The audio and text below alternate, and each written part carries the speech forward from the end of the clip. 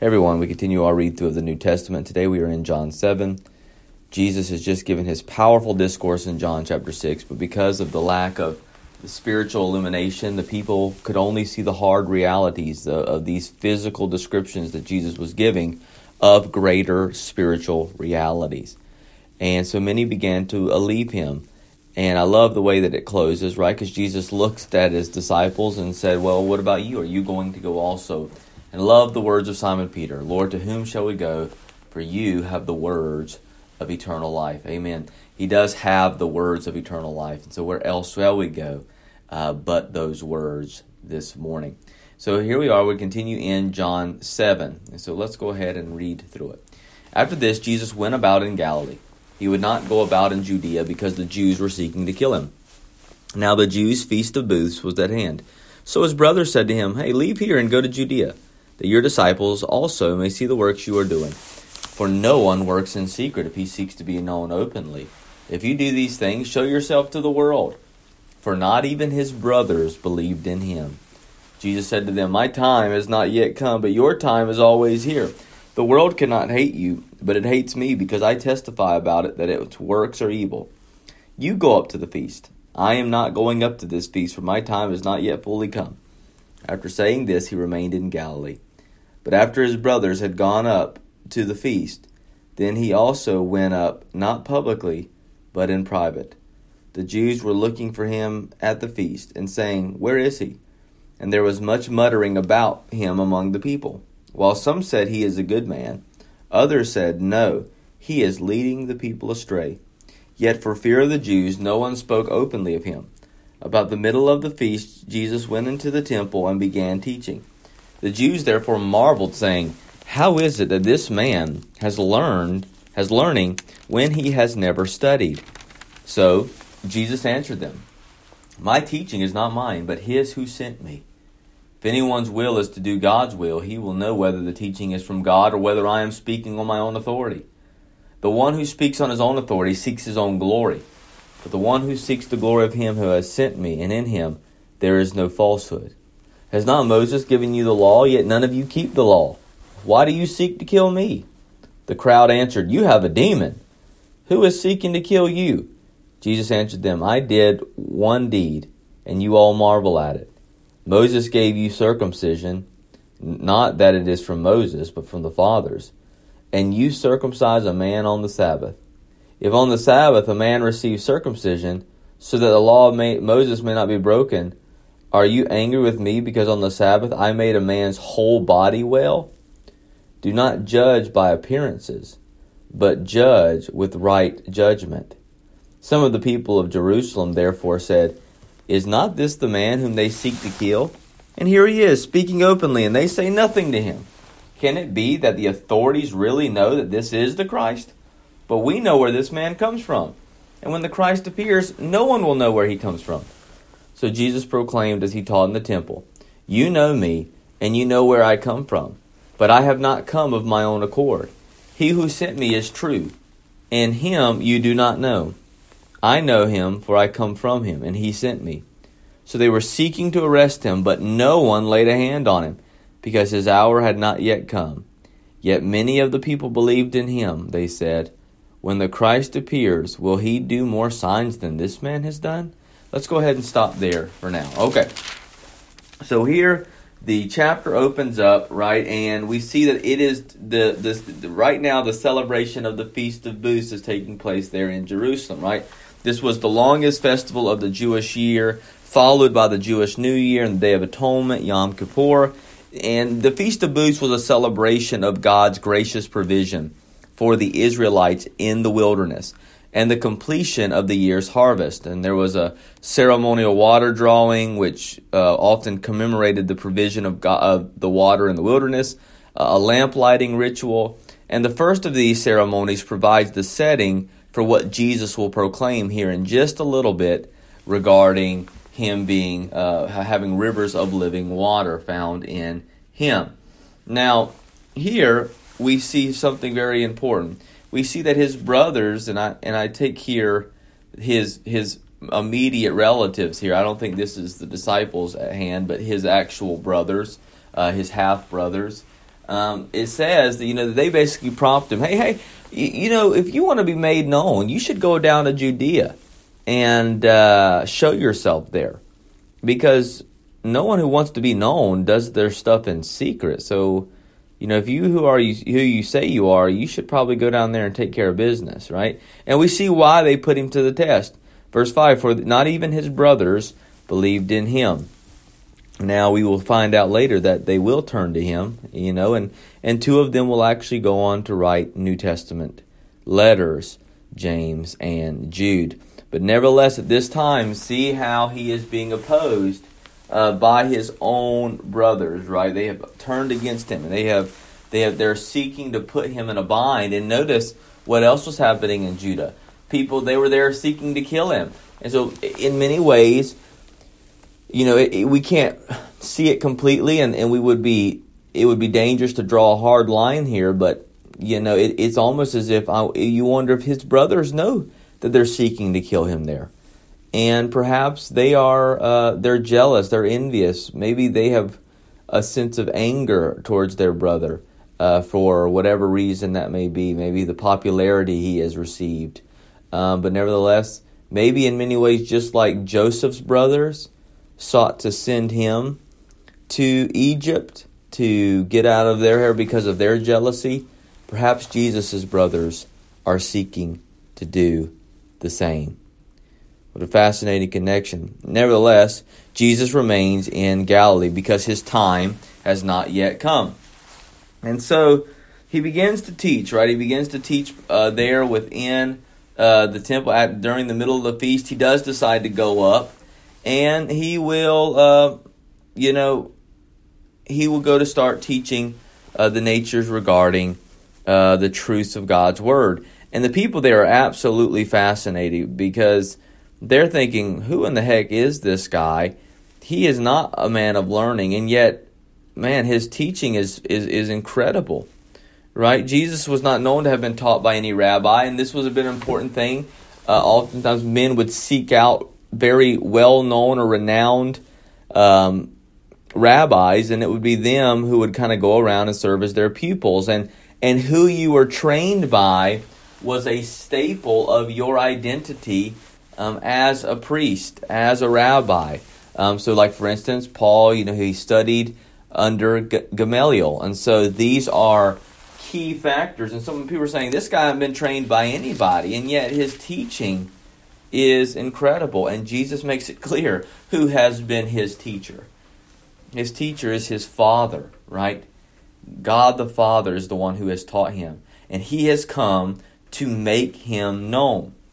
His message is not original from himself, but comes from his Father. And a true perception of divine nature of Christ's teaching is granted to those who earnestly desire to do God's will. In other words, you would, if you desired earnestly to seek to know your Father who is in heaven, to seek to know his will, then you would see and hear abundantly my teachings, who I am, and know that my teaching is not from man, but from God. He talks about those who speak on their own authority, that seek their own glory, but rather those who teach should seek the glory of the Father. This is a very important reality to the difference between those self-seeking messengers and Jesus, whose guiding principle is to be true to his mission. Passages where Christ and his message are identified with truth are seen throughout the Scripture. And this is also said of God the Father and of the Holy Spirit. The same applies to the Scriptures and apostolic teaching, right? Their authority comes from God. This is what makes the Scriptures the Scriptures. They are theopneustos. They are God-breathed. They are directly from him. Either direct revelation, like we see from Jesus being God himself, the living word speaking, or through the Holy Spirit who carries men along as they are inspired to write the words that God has willed for them to write, even though they themselves are writing with their own styles, their own personalities, and everything like that. They are being carried along by the Holy Spirit so that all the words of Scripture that we have are indeed from God and therefore for his glory. He talks about then, how Moses gave them the law and they championed Moses so much, but none of them keep the law, right? And so why are you coming after me, basically? Why are you seeking to attack me and question me when all of you are law breakers, right? And this immediately changes the culture. So this went from people marveling over his teacher to now, okay, we see where this comes from. This man has a demon. And this is the blasphemy of the Holy Spirit, right? This is when you attribute the teaching and work of Christ to that which is evil. That really is a powerful picture of the blasphemy of the Spirit here when they refer to him as a demon. And notice here, Jesus begins to attack their hypocrisy, right? You circumcise on the Sabbath, and you say that it's okay, right? Because that's a picture of, partial wholeness. A ritual where you are restoring someone into a covenant family with God. That was the picture that circumcision was. They had been brought into the covenant nation of Israel in light of the old covenant promises. And so what they did that fully and completely on the Sabbath. And Jesus says, listen, I'm making people completely whole. I'm doing something brand new. I'm bringing a fullness. So what's the difference? I'm bringing healing. You're taking away something. I'm giving something. You're removing foreskins. I'm changing lives, transforming lives, bringing incredible healings on the Sabbath. And you would dare condemn me as if I'm the one doing something wrong? Verse 24, do not judge by appearances, but judge by right judgment. This is so important, right? By what standard are you judging from? Notice, Jesus does not say there's no place for judgment. He's saying there's a need for discernment that is informed by the Word of God. And the Word of God leads us to the glories and truths of Christ.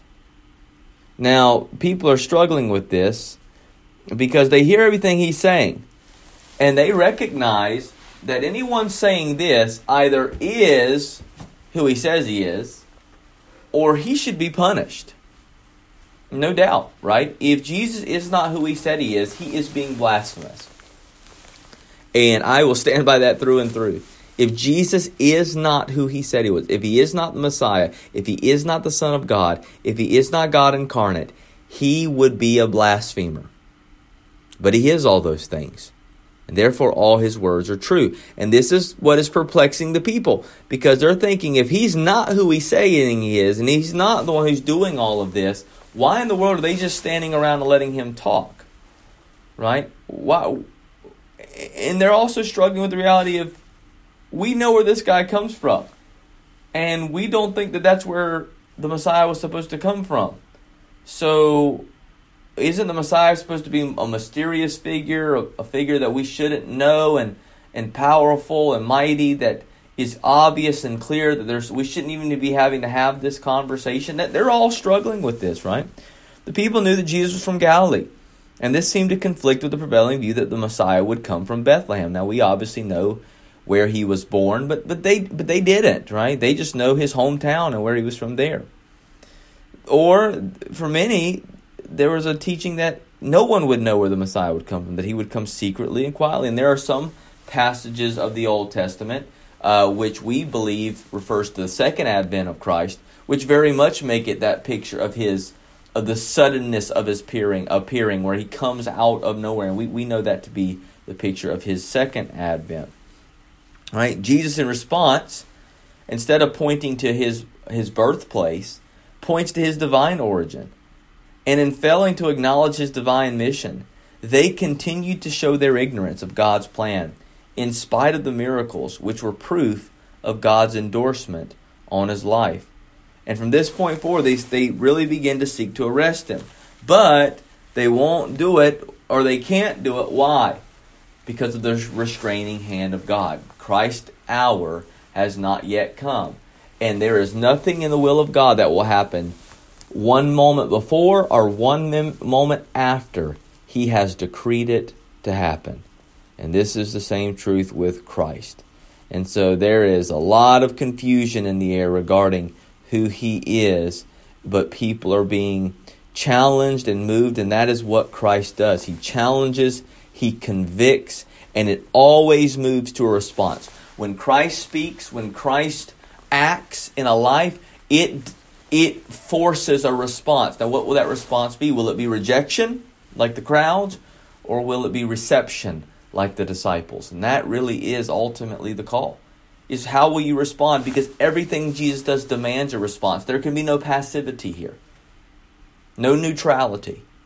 What will you do with Jesus? Reject or receive. Verse 32, the Pharisees heard the crowd muttering these things about him, and the chief priests and Pharisees sent officers to arrest him. Jesus then said, I will be with you a little longer, and then I am going to him who sent me. You will seek me, and you will not find me. Where I am, you cannot come. The Jews said to one another, where does this man intend to go that we will not find him? Does he intend to go to the dispersion among the Greeks and teach the Greeks? What does he mean by saying, you will seek me, and you will not find me? And where I am, you cannot come. We'll stop here. So Jesus is prophesying and basically telling of the fact that he is going to die and be removed. And we know that will come from the resurrection and the ascension. And he says, you will seek me, but you won't find me. Now, this is a contradiction with Matthew 7:7. There, Jesus is speaking about a thirst for God that only the Holy Spirit can create in someone. But here, he was referring to an effort to find him geographically, right? They want to stay within the physical realm, right? You want to stay within this physical realm of literal blood, literal body, literal flesh, literal temple, literal new birth. If you want to stay in that concept, you'll always miss the Messiah. If you're looking for a mere physical ruler or establishment of a physical kingdom, Jesus said best, my kingdom is not of this world. It's totally different, right? And they are missing it. And so they will be looking for him on the earth. You'll be trying to find your Messiah. And that's why so many false messiahs will take people captive and have taken people captive. It's because they're looking for him here as opposed to finding him in spirit and truth. And so people say, where does this man intend to go that we can't find him? Once again, they're missing it because their minds are limited by the flesh. And that's what we all are. Apart from the Spirit opening our hearts and minds, we are limited to our own capacity, which never goes very far. Jesus makes clear, where I am, you cannot come. You cannot go there. On your own, you cannot get to glory. He has to get you there. You must be found in him by faith in order to be carried with him to glory. Verse 37, on the last day of the feast, the great day, Jesus stood up and cried out, if anyone thirsts, let him come to me and drink. Whoever believes in me, as the scripture has said, out of his heart will flow rivers of living water. Now this he said about the Spirit, whom those who believed in him were to receive. For as yet the Spirit had not been given, because Jesus was not yet glorified. And so at the climax of the feast, I love this. Jesus waits to the very end, and he's going to end it with an exclamation point, literally. Jesus repeated dramatically the message that he had given to that Samaritan woman, making clear that coming to him meant believing in him. Now, what follows is not an exact quote from the Old Testament, but there are several Old Testament passages that he makes here about these rivers of living water.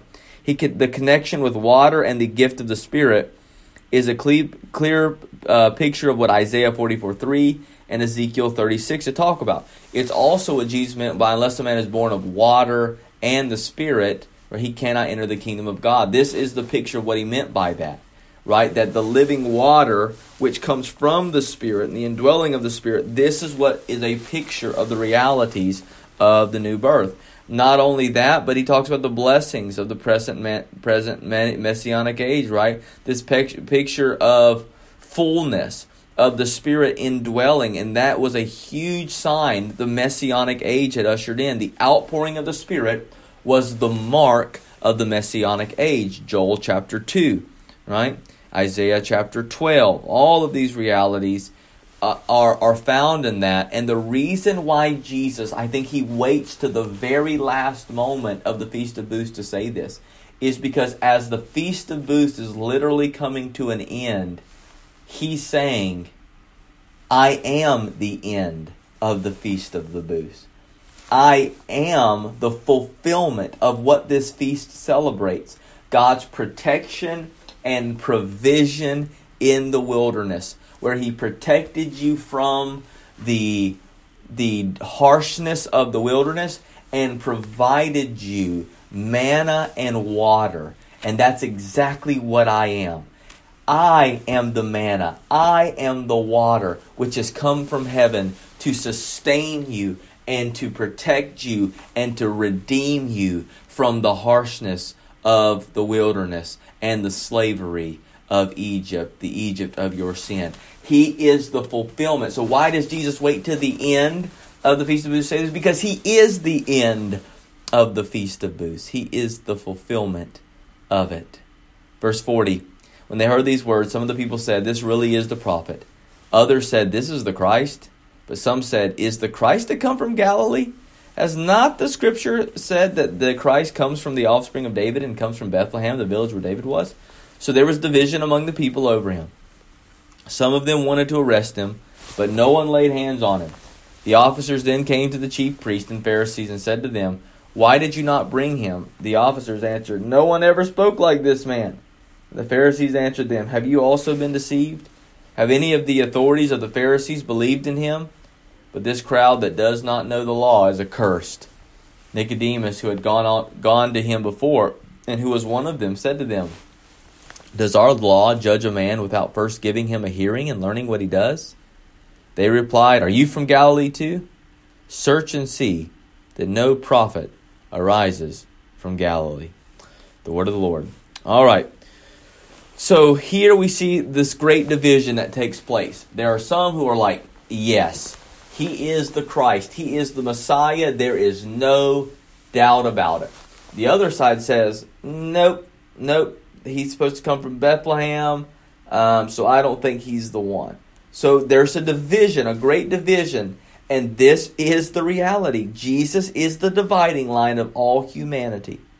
You're either in Christ or you're apart from him. You're either with him or you're against him. That's it. That's the dividing line. Where you stand on the person of Christ is all that matters. It doesn't matter if you're black, white, green, or yellow. It doesn't matter what tribe or tongue you've come from. All that matters is where do you stand in relation to Christ.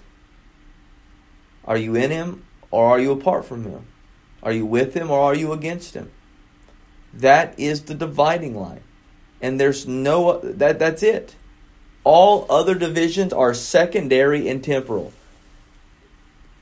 The division we have upon Christ is primary and eternal, because it is on the basis of Christ that all humanity will be divided on the last day. And those realities have already begun with the inauguration of the kingdom and the coming of Christ, and we who are part of that kingdom today. Right? The kingdom of Christ and the kingdom of the world, these two things stand in contrast and conflict to each other, and the basis of those two are based upon where they stand in relation to Christ. And so this dispute over his identity now boils over into the Pharisees, who are just looking at this and going, my word, look at how these people have been so easily deceived because they don't know the law. They're not educated, and so this is why they're following Christ. And then Nicodemus, right, who we saw earlier, says, hey, listen, how can we condemn or judge someone if we haven't given them a fair hearing and learning of what they do or what they're doing? And notice they immediately shut it off. They don't want to hear that sense of the way that impartial justice is supposed to be done. That right to a fair trial, which God put forth in the Mosaic law, a fair hearing, should be done. They simply just rush to a judgment. They do not seek to bring him in to possibly find out that, he was born during the census, and Joseph and Mary were carried into Bethlehem through the taxation decree. Because of that, he was actually born in Bethlehem. They don't care to hear any of that. They've already made up their mind. And when you make up your mind, you don't care about the evidence. And that's the truth with so many people. Galilee was held in contempt by the Sanhedrin because it was a place of mixed race region. It was the gate to the Gentile world. And that's why so many of them would hate Jesus as well. Because he had come for so much more than just the ethnic nation of Israel. He had come for lost sheep from all of the world. Every tribe, tongue, and nation. A people for him. As he is their good shepherd. Their Messiah, their Christ. He has come. And everyone who believes in him, out of their heart will flow rivers of living water. What a glorious truth and promise. May we look to Christ, trust in Christ, believe in him, and not be deceived by a quick judgment of the world, but to go to the Word, the words which are eternal life, and find within them the glories of Jesus, our Messiah, our Savior. God bless.